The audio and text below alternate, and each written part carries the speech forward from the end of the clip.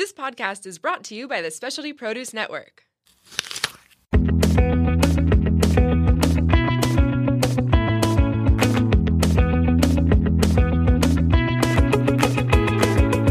Welcome to Plated Earth, where we share at least a fraction of the crazy, wonderful, and insightful stories of produce. I'm your host, JJ. Plated Earth is also the official podcast of the Specialty Produce app. Please show your support for us and Specialty Produce by downloading the app and exploring one of the globe's most comprehensive fresh food databases. So, what's on our plate today? Today, we are sharing the story of Medlar.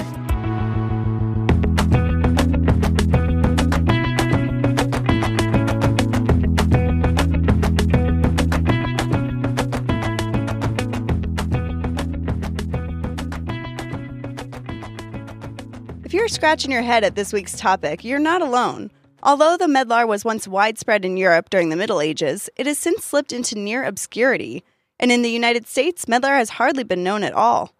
But if we were to jump back in time about a century ago, you'd probably be rounding off your dinner with a nice glass of port and a few medlar fruits, scooping the flesh right out of the skin with a spoon. Before we take a look at its history of ups and downs, we need to know, what exactly is this unique forgotten fruit? Medlar is a member of the rose family and is a close relative of the loquat. Just like a few other relatives in the family, aka pears, apples, and quince, the medlar is considered a palm fruit, which are defined by their structure. They have a core with some small seeds, surrounded by a tough membrane, which is housed in the center of edible flesh.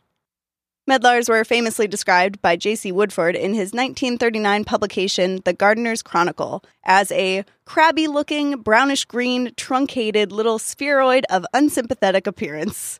They basically look like a large, fuzzy brown rosehip, or a withered russet apple.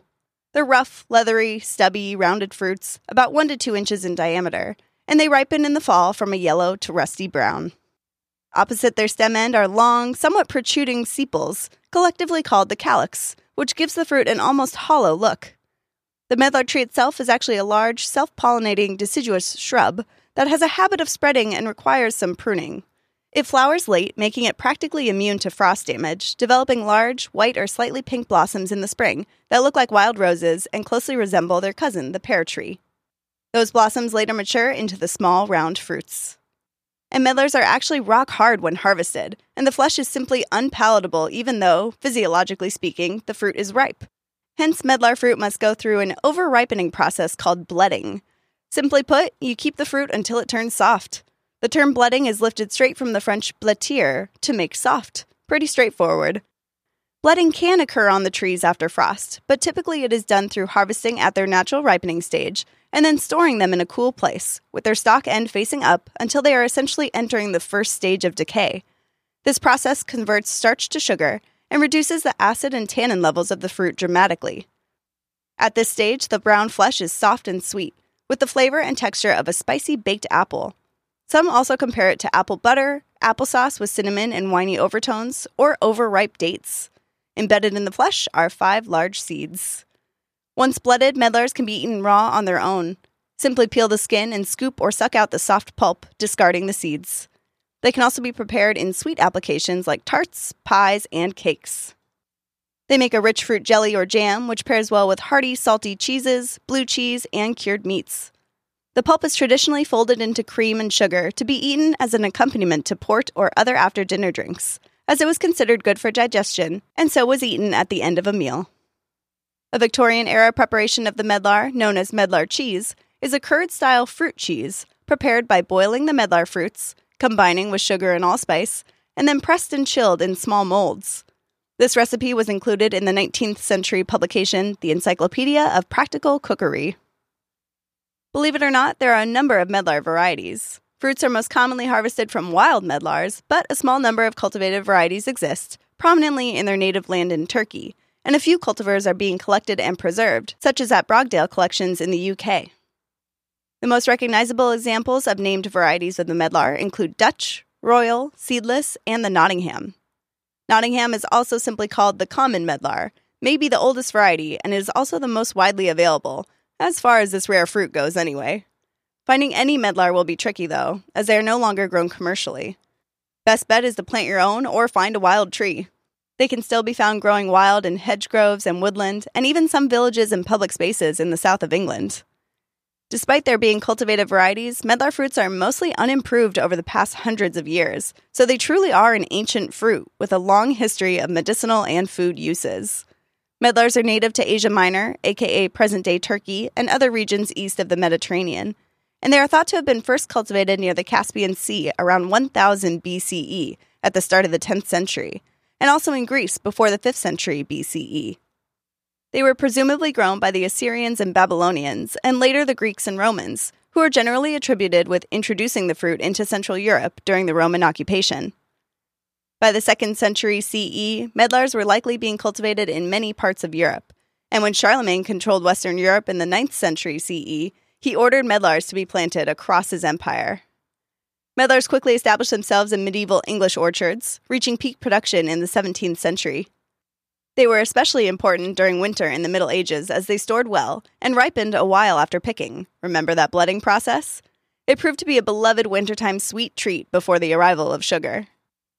Medlars were also important in folk medicine in the Middle Ages. As I mentioned, they were thought to be good for digestion, and blended pulp or syrup was used as a remedy for intestinal disorders and treating kidney and bladder stones. It was also said to have the ability to strengthen memory. Ironic, as the fruit is now seemingly forgotten. Science hasn't quite vetted any of these medicinal claims, and there's little modern information about the medlar's nutritional value, other than that the fruits are rich in sugars and are potentially a good source of potassium.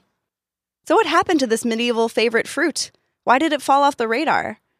Well, medlar is not well suited for commercial markets, and so it kind of naturally fell out of favor after the Industrial Revolution. The tricky harvesting process didn't help, as this winter fruit was recommended for harvesting at the first frost. That requires patience and time. And then you can't eat it until it is blooded, so more patience and time, which was no longer viewed as an asset, but rather a hindrance.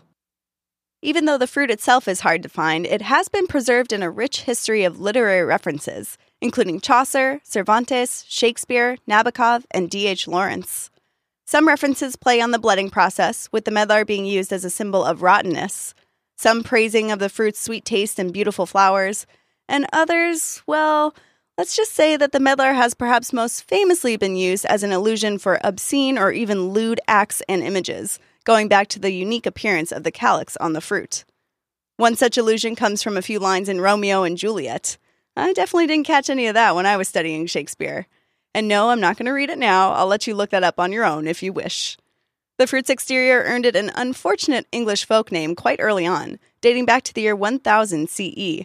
In fact, it seems like the colloquial term was more prevalent than the name medlar.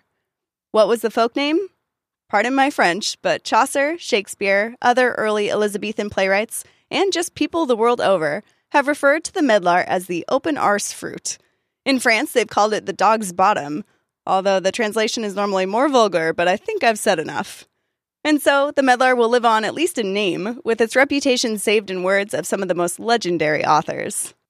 And while medlar probably doesn't have much of a future as a commercial crop, home gardens and small collections can keep it on the map. It is an attractive, adaptable plant with rare, tasty fruits, and if modern studies can learn more about its potential medicinal values, who knows? Maybe a revival of popularity outside the history books is possible. After all, food is a persistent element of human culture, and a powerful one at that.